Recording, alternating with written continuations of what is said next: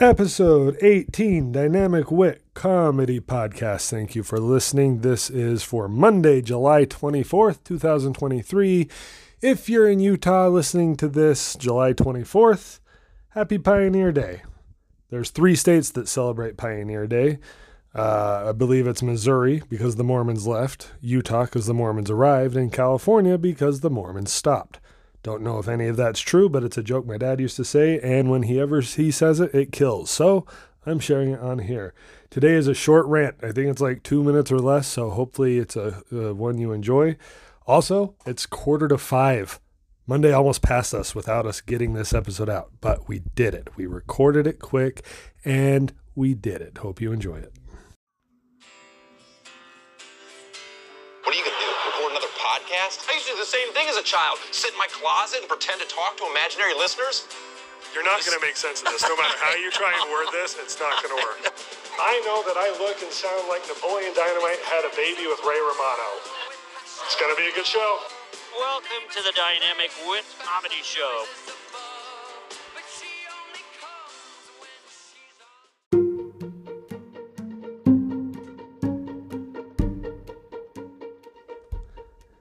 How many times do we ask the question in life, why does nothing ever go as planned? There's absolutely no way to answer that question. The gods of random have their own plan. You can try and make things as smooth as can be, but eventually we are all screwed over and bit in the ass by those gods of random.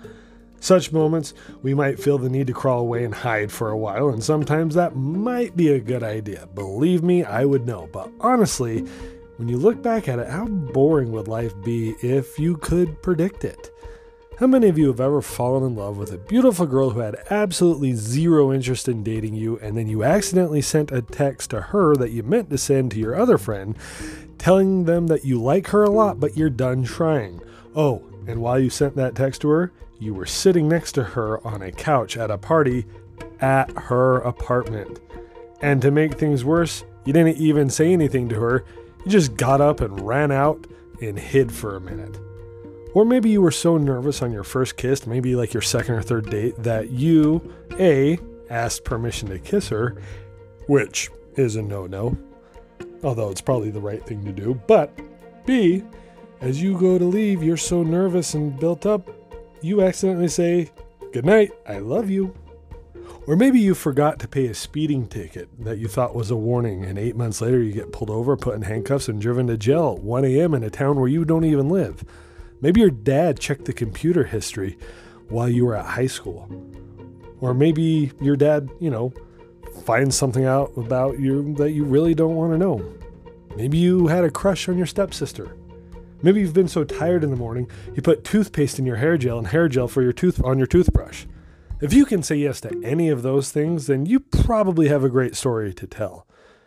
I can say yes to all of those things. And maybe I shouldn't be proud, and on some of them, maybe I'm not so proud yet, but they have certainly kept life anything but boring.